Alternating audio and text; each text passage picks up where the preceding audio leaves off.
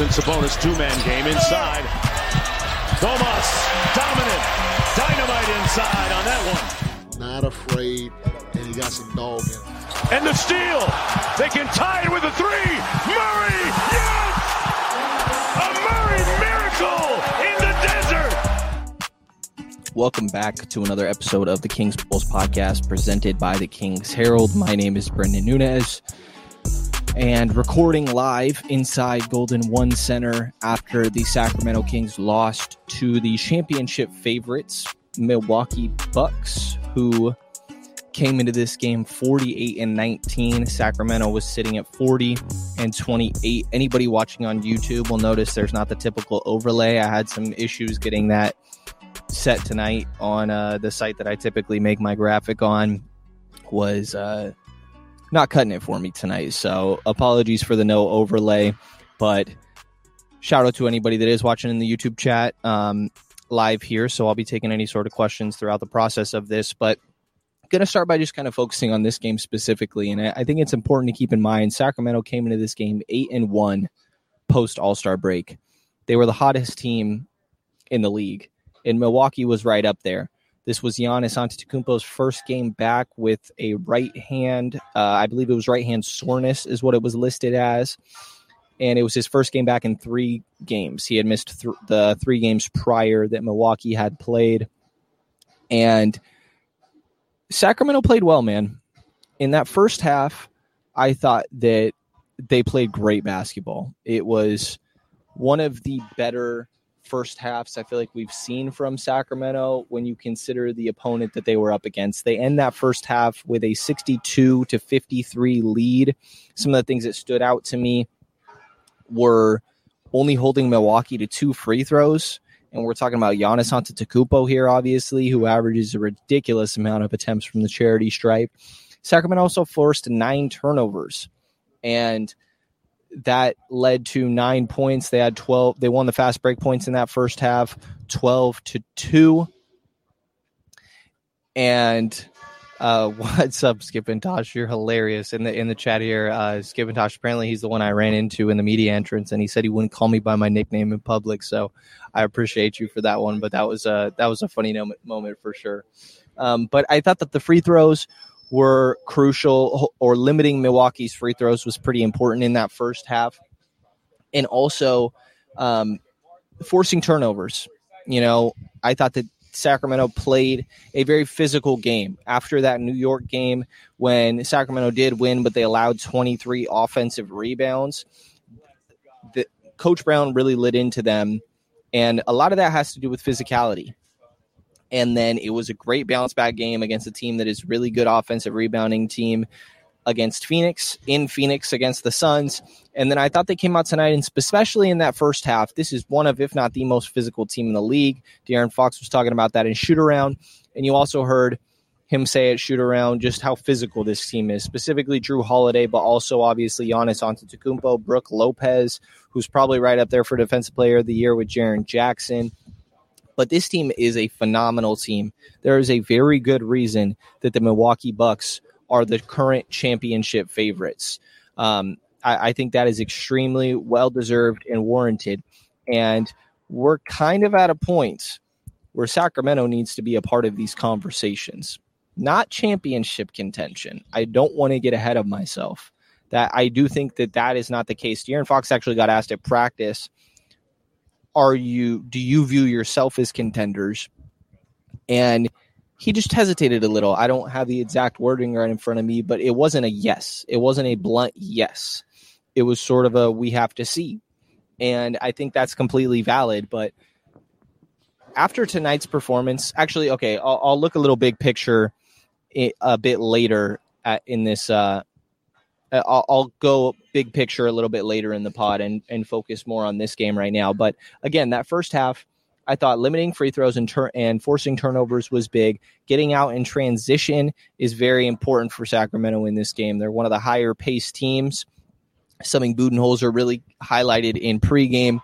And also, Milwaukee is the best defense in the league. So if you let them get a set half-court defense, like I mentioned, Drew Holiday, Brook Lopez, Chris Middleton, good luck scoring. Sacramento still managed to do that in half court, especially in the second half. But if you can get stops, get turnovers, and get out in transition, that's probably your best bet. And I thought Sacramento did a really good job of that in the first half. It also helps that Milwaukee was 5 of 17 from beyond the arc. So there was that, and Sacramento was playing great offensively, by the way. If you didn't already know that Sacramento was legit on offense, this was a great test because it's the number one offense, best offensive rating of all time, by the way, against the best defense in the league. And it was like, okay, are they going to be able to do it against a defense of this caliber? The answer was yes. They shot the hell out of the ball, and that helps specifically Kevin Herter. So I thought that was very promising to just see this sort of offensive performance against the best defense in the league. But it really was the defense that led up in that second half. Coach Brown talked about how really a lot of it had to do with Chris Middleton, and specifically that Chris Middleton, Brook Lopez pick and roll. So specifically, it came down to Keegan Murray was the one guarding Chris Middleton in the start of that second half. And Keegan Murray got pulled really fast. I think he had a foul, gave up a bucket, and then I forget what else happened, but Coach went to Kessler Edwards pretty quick in that second half. It was less than 2 minutes, and that's not typical rotation at all. I thought Keegan was struggling with Chris Middleton, and I think Keegan's just struggled recently. I think when we talk about the Kings needing to respond to physicality, he's somebody that really stands out to me. In these last few games, Keegan's minutes have been more limited than, the 29 and a half that he's averaging on the year. In these last 3 games, you see 15 in this one, in this game, he ended up with, sorting through my papers here. Keegan Murray did end up with 22 minutes. Last game against Phoenix, only 15, and then 25 in that game against New York. He did not close the game in any of those matchups. And again, I do not think this is anything long-term concerning for Keegan Murray. I think that there's an adjustment to physicality. I think that he needs to just continue to get acclimated to the NBA game. I don't think it should be expected for a rookie to come in and be a defensive stopper. Like they're out there putting him on Chris Middleton tonight, who we all saw what he's capable of. They're out there last game putting him on Devin Booker. Like maybe there's a question of, are they putting him in tough scenarios? Like for sure they're tough scenarios, but is it unfair to expect him to do that? I don't think so. I think that it's good that they're giving him those challenges, that he's able to go back and watch the tape and try to learn from those scenarios. But the reality is right now, like those are going to be tough matchups for him. And I think that's totally fine. So I just want to make it clear when I'm saying that Keegan's been struggling, I don't think it's anything long-term concerns. I think it's typical stuff for a rookie getting acclimated to the NBA and being asked to cover some really tough assignments.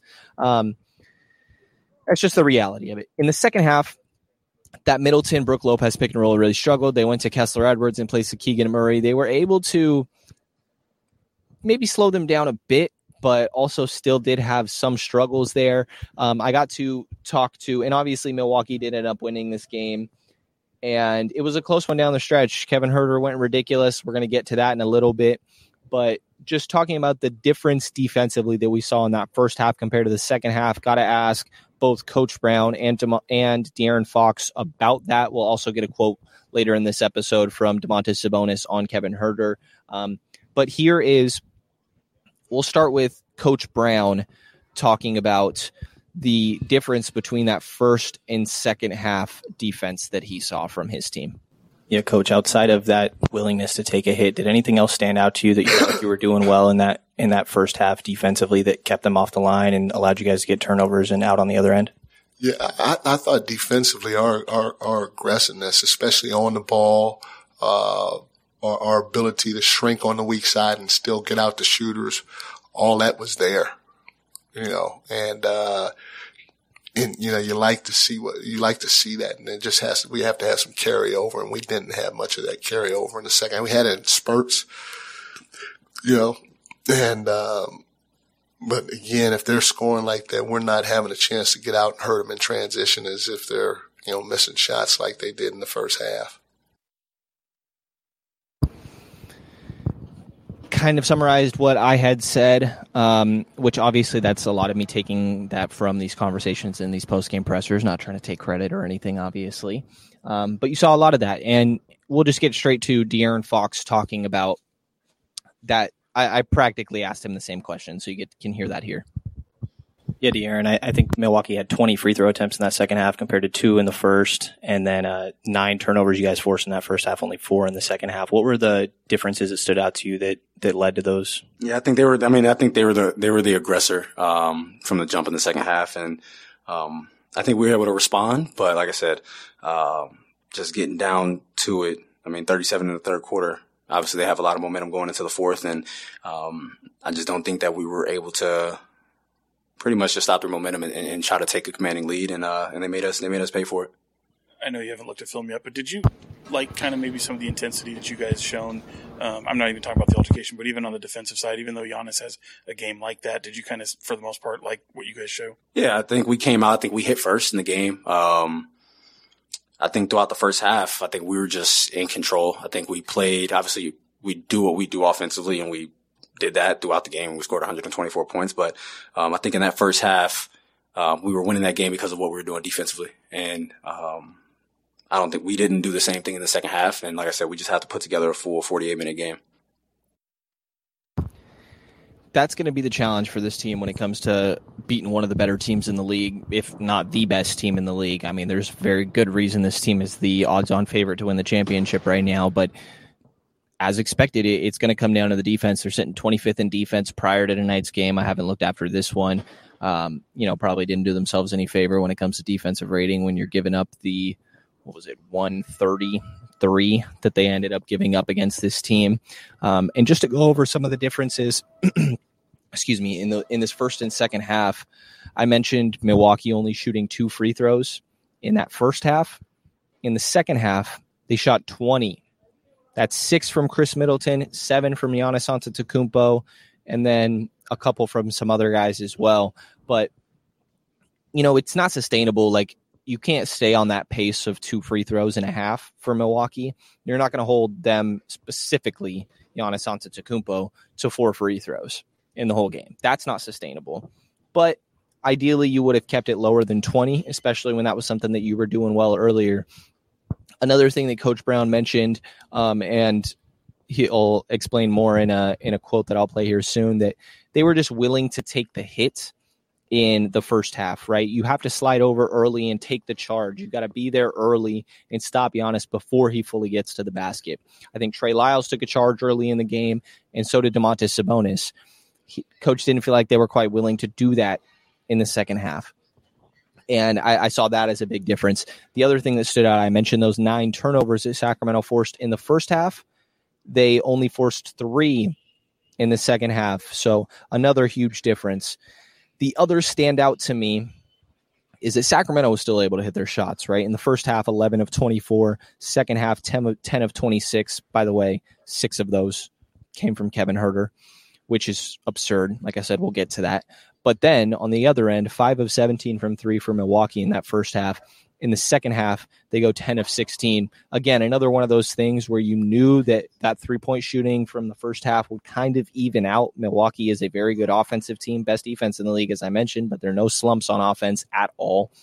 So you knew that eventually would come around, but I think Chris Middleton got a couple looks early in that third quarter that just probably allowed him to, once you see the ball go in the basket, you're feeling good. And then he hit some tough ones later, but it's those first couple easy ones that allow somebody to get into a rhythm that Sacramento needed to not let happen in the first place. So I thought those were the big standout differences to me in that first and second half. And the next clip I want to play here is a quote from Coach Brown. I thought Matt George of the Locked On Kings podcast, had a great question towards Coach here about what sort of adjustments would you make if this was a series against this team and this was game 1. So here is Coach getting asked that by Matt George. I know you haven't seen or watched the film yet, but if this were like game 1 of a playoff series, what kind of adjustments would you try to incorporate or make if you were to see a team like this again or have a similar night? Well, one thing is, we have to analyze Chris Middleton and Brook Lopez pick and roll, and we'd have to do a better job on Chris. Like Chris, I just thought was too comfortable to start the third. And we can't let any of their guys play with comfort. They got to feel us the whole game. And, he walked into a three. He got to the rim a couple of times, and it was just too easy for him and with not much resistance. So, that has to be the biggest adjustment is we got to play this thing for 48 minutes, and they got to feel us for 48 minutes. And then, like I said, that pick and roll was tough to deal with. Giannis is Giannis. He's a load. We got to keep trying to help out and continue to try to force others to beat us. And if we do have somebody else beat you, then, you kind of live with it. But you can't have Chris at the point of attack to start the third, just play as easy and free flowing as he did. And then, like I said, it took us a little bit of time to adjust to his and Brooks pick and roll game. And once we did, we started flowing again. And then we made a couple of mistakes down the stretch too. HB and Foxy were involved in pick and rolls, and our switches weren't good. And when they weren't good, every time we paid the piper for it. Chris hit a three. One time, Drew Holiday slipped to the rim and Kevin had to go in and tag, and I think it was Grayson Allen hit a three, so there's some things we can clean up where we know we can be better, but, Mike Boonholzer does a heck of a job with that team. You got to give him and his staff a lot of credit and their players. Well said from Mike Brown. I thought that was great insight. And like I said, a great question from Matt George of the Locked On Kings podcast. It's the Milwaukee Bucks, man. And apologies for any background noises. They definitely get Golden One Center here ready for some other event. The Kings go on the road and I think aren't back for a week or 8 days, something like that. So apologies for any little bit of background noise that you guys might hear right now. But yeah, I thought that the second half they were able to keep up offensively. And I think the biggest thing here is like the defense, they need to remain physical. They need to remain locked in. I thought that this game went a lot better than, as good as, I can't find much to complain about in this game. Not that I'm looking for things to complain about, but I thought that this game was a phenomenal showing from Sacramento. I think to put Carrie Underwood at Golden One Center tomorrow is what Skip and Tosh says. That's got to be what's going on here. But yeah, I think that Sacramento played a phenomenal game. And what it comes down to is you're playing the best team in the league. And specifically a way that you were able to stay in it late. Obviously this team's a ridiculously good offensive team, Sacramento Kings that is. And we just got to talk about Kevin Huerter, man, because Kevin Huerter has some ridiculous moments recently. It's like there's like 3-4 threes in quick succession that you see from Kevin. And you saw that again tonight, man. In this fourth quarter, let me just kind of try to set the table here. At the end of the third quarter, Kevin Huerter has 11 points on 3 of 5 from 3, right? And then in the fourth quarter, this man had 17 points on 5 of 6 from 3. He was ridiculous. And I thought that Domantas Sabonis did a great job setting him up. And Brook Lopez is always going to be in that drop. So you know that you're going to get a good shot if you're Kevin Huerter. And that's exactly what was said or what ended up happening. So I thought it was a great showing from Kevin in that fourth quarter, man. When he's on fire like that, it's like, okay, find ways to feed him the ball. And I will give so much credit to the rest of the guys on this team because I think they have done a great job of recognizing when Kevin is hot, when Malik is hot, when any of these guys are on, and then continue to feed them. So Sabonis got asked about Kevin Huerter just going stupid in that fourth quarter. By the way, the audio clip of like Chris Watkins posts it a lot of De'Aaron Fox in one of the run episodes, or actually I think it was the mic'd up from the Brooklyn game, like being like, that boy Kev going stupid. All I can think of when Kevin Huerter is going off like that. But at this point, when he hits 2-man, it's like, oh shit, is the next one going to go in? And then this is just going to be one of those moments. And we got to experience that tonight in Golden One Center. 17 in the fourth quarter is freaking ridiculous, man. So here is Domantas Sabonis talking about Kevin just catching fire like that. Tomas, what did you see from Kevin Huerter in the fourth quarter, and what's it like in the 2-man game when he's cutting that hard off the ball to try to get those open looks? It's amazing. I feel like today he was great. It's hard to play against a defense like that, where they just put a guy on you and they just grab you and like, okay, try and get the ball, So he did a great job doing his work early, getting open. I just said, just stay confident. Brook is going to be down. You have all the time in the world to get your shot off, so just keep shooting. And that's exactly what happened. Again, Domas, I think, does a great job setting up these type of shooters. The way that Kevin plays off of Domas, of just kind of it's very Duncan Robinson and Bam Adebayo to me. And obviously they're different players. Don't get too worried that Kevin's going to have some Duncan Robinson fall off. Kevin is an established player, and Duncan was just kind of just coming into his own. But the way that he's able to fake, give the ball back to Domas, keep players on their toes of which direction he's going to be going, go get the ball back, or maybe cut back door if teams are overplaying, and then shoot off movement. And Domas also does the craziest shit in dribble handoffs. He's not just doing normal dribble handoffs. There was one tonight that I clipped and put up on Twitter that was like this behind the back, and it's so casual, but it's just like, it's beautiful basketball. And those guys' 2-man game is phenomenal. The other thing I want to touch on specifically for tonight game, so I want to get to Kessler Edwards, but there was that little tussle. Tussle's kind of a lame word, but yeah, just altercation at the end of that game between Trey Lyles and Giannis Antetokounmpo initially, and then also escalated to being Trey Lyles and Brook Lopez.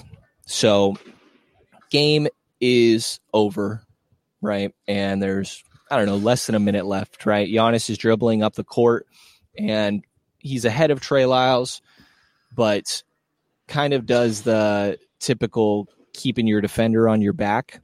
And he did it with Trey as Trey passed half court and Giannis was already ahead of him. Giannis cut him off and just kind of started to slow down. Trey said in the locker room, I found out from James Ham that I guess he kind of held his hand, that according to Trey, Giannis did. And De'Aaron said, and so did Trey, that if Giannis didn't start it never would have escalated, right? Or nothing would have happened. Sure, Giannis started it.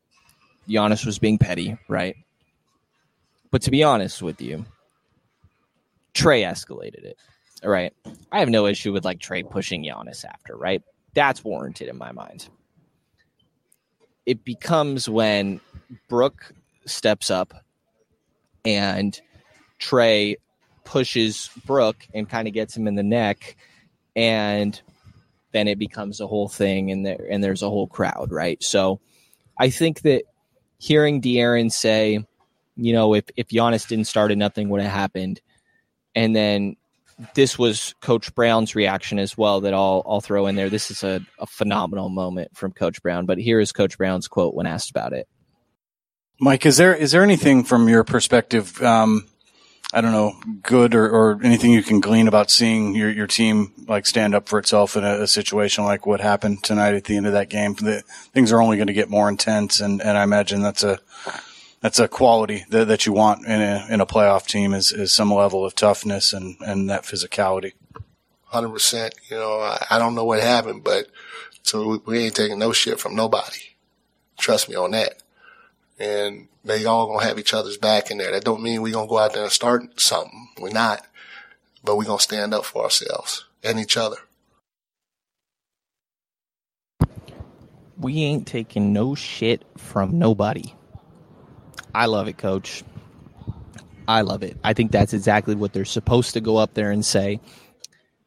Like I said, my opinion, I'm sure this won't be popular among the fan base.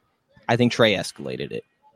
I think Giannis was being petty. I think Trae escalated it to a different level. They both got ejected. It'll be interesting to see what the league decides. And to be honest, I'm anticipating that Trae gets suspended for a game. Like I said, I think he escalated. I think when the sort of general throat area is what he's hitting, that there could be a suspension there. So we'll see.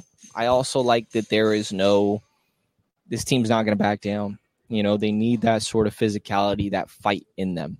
And we saw that a bit tonight. Again, I thought Trae escalated. Giannis was being super petty, but we'll see what ends up happening from there. By the way, on Giannis, who went stupid tonight and ended the game with 46, 12, and 4.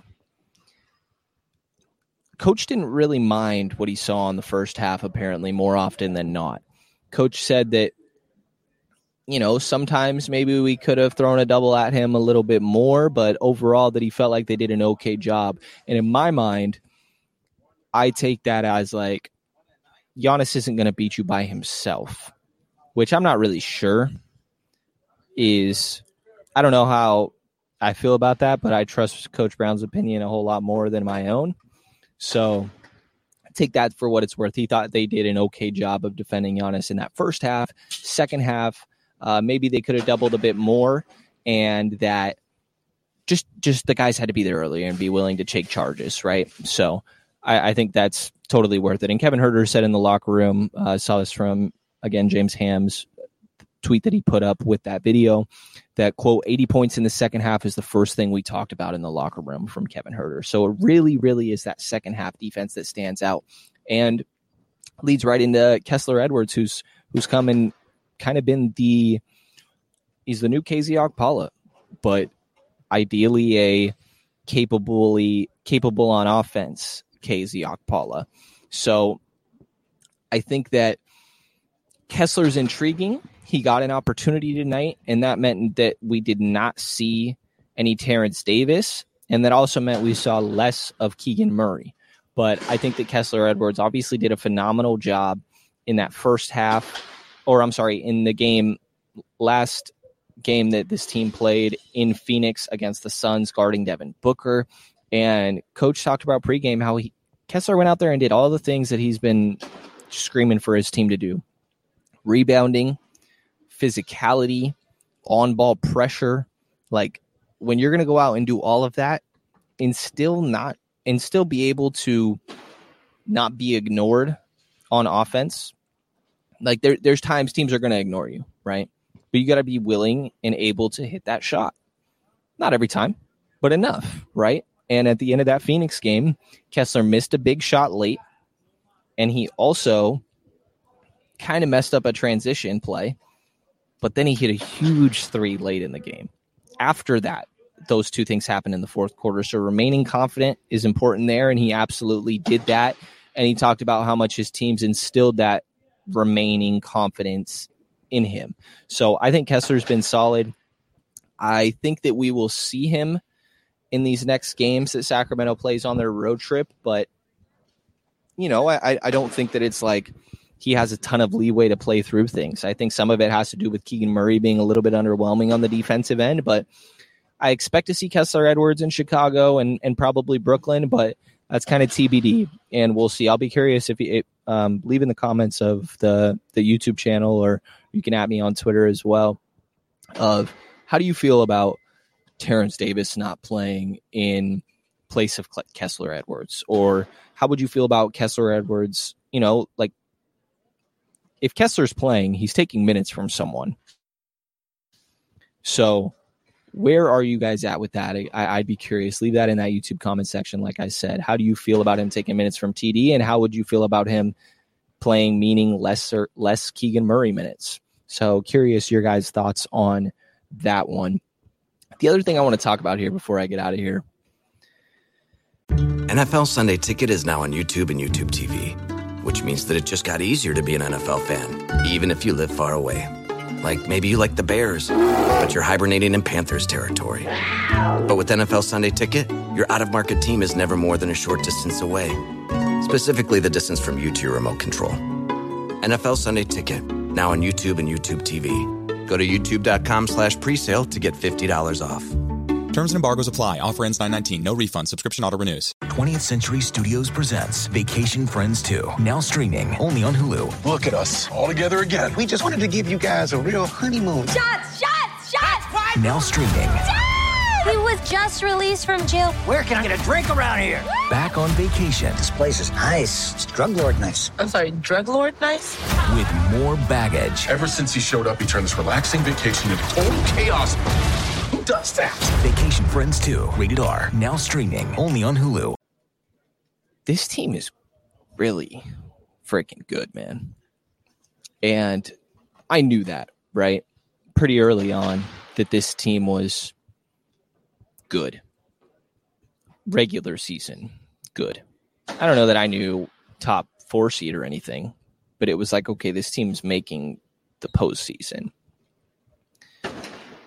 Now, and I said not long ago, I think as early as right after the All-Star break, that the Kings probably should not be expected to get out of the first round. I'm past that. They're 8-2 post All-Star break, which was a big emphasis, by the way. The team has talked about it, that the coaching staff was like, we need to come out post All-Star break and not have any sort of lull, because other teams are going to have lulls. Keep our foot on the gas, and it will pay off. And it absolutely has. But specifically some of these teams they've played, man. The New York Knicks were playing phenomenal basketball. And Sacramento was able to beat them, albeit no Jalen Brunson that second half. But they were playing great without Jalen Brunson. The Phoenix Suns were playing phenomenal basketball. The Milwaukee Bucks were playing phenomenal basketball. Sacramento wasn't able to pull it out. But again, that is championship favorites right there for a damn good reason. Other teams that absolutely you could be seeing in the first round of the playoffs, right? Minnesota Timberwolves. Sacramento did lose that game, but I thought they put up a great fight. The New Orleans Pelicans, they beat pretty damn handily. The Clippers, they played a phenomenal game against, and De'Aaron Fox came up huge in that one, which is to be expected at this point, by the way. I mentioned that Kevin Huerter had 17 in the fourth quarter, but what I didn't mention is that De'Aaron Fox had 13 in the fourth quarter, and nobody really bats an eye. It's just kind of casual for De'Aaron at this point. De'Aaron, Jerry Fox, West, by the way. But the Kings have beat the Clippers a few times this year. I think getting that game after beating them 176-175 in that double overtime freaking game of the year, they came into this building, the Clippers that is, and wanted to get that win. Sacramento took care of business, right? They played OKC twice, beat that team twice. Prior to that, they played in LA and beat them, right? I mentioned that double overtime game. The game before that, they beat Portland. Like, these are all teams that you could be seeing in the first round or maybe second if you're talking the Clippers. And I'm at the point, man, where I'm looking at the standings, and it's like the Kings have been pretty impressive defensively in my mind these last few games. What they need to do is be able to lock up for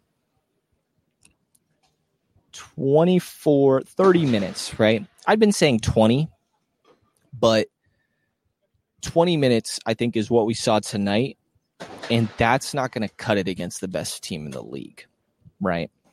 But if we're talking first, second round, I mean, ideally you get more defensive production than that. But let's walk through this, right? The Kings are currently sitting in the 3 seed, and let's erase the play-in for the sake of this conversation, right? So currently right now, they'd be playing the LA Clippers in the first round. Now, I don't feel amazing about that, but I would be disappointed if they didn't make it out the first round at this point. I think they've had the Clippers numbers. The Clippers are struggling.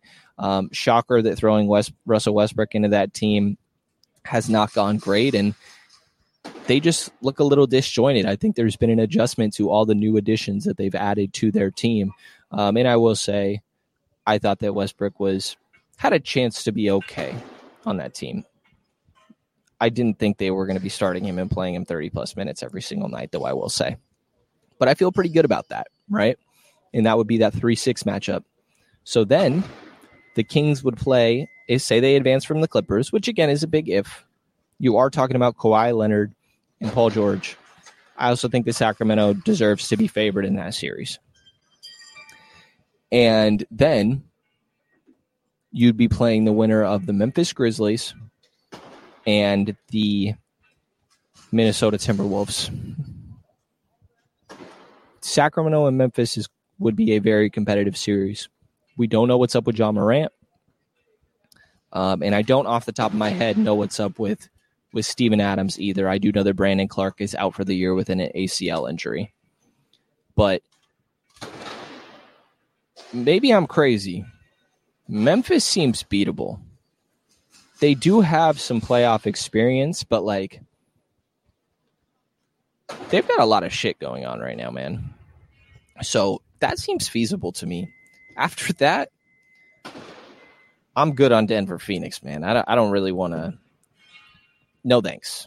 No thanks. I will say, like, I'm not really worried about Minnesota. I'm not worried about Dallas. I'm not worried about New Orleans. But I don't really want to see the teams with a whole lot of playoff experience. I know I just said the Clippers. I think they've just really been struggling recently, right? They're 5-5 in their last 10. They have won 3 in a row now. So we'll still see where they're at going into the postseason. But the point is, you want to be playing your best basketball going into the playoffs, right? And Sacramento's playing some of their best basketball all year right now. So as long as they can keep it up over these next 15 games, Western Conference playoffs is totally within reach, which is it's freaking insane that I get to sit here and say that right now after the year that we witnessed last season. Like, the turnaround has just been so fast for this team. Like I said, though, the teams that worry me, the Clippers could worry me. It depends how they're playing going into the postseason. Right now, meh. Golden State Warriors, it's a toss-up to me. I don't want to see the Warriors, maybe from an entertainment standpoint, but that team has 4 championships. You know, like, they would scare me. They have a lot of shortcomings, but they would scare me. And then I'm probably in the minority here. The Lakers scare me. The Lakers are 7-3 in their last 10. I don't know how in the world they managed to turn, Kendrick Nunn, Russell Westbrook, and there is somebody else I'm forgetting that ended up going to Orlando. But they turned those guys and a first-round pick into Jared Vanderbilt, Malik Beasley, D'Angelo Russell, Mo Bamba, and Rui Hachimura.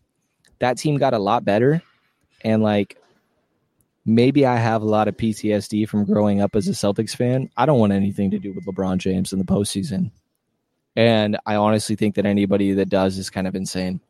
That guy scares the shit out of me when it comes to a postseason series. Like, from a Sacramento perspective, and I think he should. I think that's well warranted. It's also Anthony Davis. Anthony Davis has killed the Kings. So has D'Angelo Russell, by the way, in the past. So D'Lo's not even necessarily the standout to me, honestly, in that. Like, Malik Beasley to get some shooting, and D'Lo for shooting as well, but more so the spacing of those guys rather than the creation of D'Angelo Russell. And then Jared Vanderbilt, man, is like absolutely a guy that I think Sacramento would have really benefited from getting. So that's kind of where I'm at with that. Phoenix, no thanks. I don't think Sacramento stands a great chance against Phoenix. I don't think they stand a great chance against Denver. But that shouldn't really be a surprise. After that, they could beat anybody, man. They could lose to anybody too, to be honest. But they need to be able to clean it up. Lux Soul in Twitch chat says, I think best first round matchup would probably be the Pelicans. I agree, and it'll be interesting to see kind of how this all shakes out, right? Ideally, Sacramento can get back up to 2, which they just fell a game behind Memphis tonight with this loss, and Memphis must have won a game tonight as well. or maybe yesterday. Yeah, I don't have this directly in front of me. Memphis yesterday did beat the Dallas Mavericks. So there is that. I'm sorry, that's not yesterday. That's today. It's because, yeah, I got a little mixed up there. But they did beat the Dallas Mavericks today. Yeah, if Sacramento can move back up to 2, I think it would be phenomenal and be pretty advantageous for their seeding. But we're going to have to see how this goes, man. And last thing I want to mention is that shout out to the guys that were predicting 40 wins at the start of the season and after a summer league game. And they were courtside at the game tonight. Credit to Luke Laux and the rest of the coaching staff, by the way. And they're sitting there. One of them is wearing his custom, quote unquote, Keegan Murray jersey, quote unquote. So that was phenomenal to have those guys there. But screw 40. Like, there might be 50 wins for this Kings team, which is insane. But they're at 40 and 26 right now. Is that right? I swear that's right. 40 and 27 after tonight. They have to go 9-6 in their final 15 games to get to 50 wins. They're on pace for 49. It's very within reach. What a time to be alive. What a time to be alive. And there's every reason to think that what they've been doing is sustainable. So, phenomenal game from Sacramento. They're about to go on the road. By the way, a 4-game road trip against Chicago, and then a second night of a back-to-back against Brooklyn. You're right. I do mean 10-5. I do mean 10-5. Yes, sorry, I did misspeak there. They would need to go 10-5 in those final games rather than 9-6, but that's within reach. So we're going to have to see. But this road trip is Chicago, and then the second night of a back-to-back is going to be in Brooklyn, and then they play in Washington with a day in between, and then a day break, and then they are in Utah before they come back here and play the Boston Celtics. So it'll be an intriguing 4-game road trip. It's reasonable that this team goes 4-0 on this trip. Brooklyn's been playing well. We'll have to see how it goes. These aren't teams, these Eastern Conference teams, you don't see too often as Sacramento, but it will definitely be a interesting trip for them. And I think that they should be favored in most of these matchups, and then it'll be an interesting return back home. So thanks to everybody for listening. Appreciate everybody that hopped in the YouTube chat. Again, apologies for no typical overlay today. Just had an issue on that site that typically I am making those graphics on, but appreciate all you guys hopping in here. And I guess very last thing I'll say is I know it's been a while since I've uploaded one of these. Had a lot of personal shit going on that I am not going to get too into. So appreciate everybody that's still kind of stuck around, and I will, expect more of these. So apologies for the delay that has been going on, but I appreciate everybody that hopped in here. You'll hear from me soon, guys. So definitely take a look at the Kings Herald to support independent Kings coverage, and take a look at their Patreon to do that. And if you enjoyed this episode of the Kings Pulse podcast, please subscribe, rate, and review. And you'll hear from me again in the next couple days.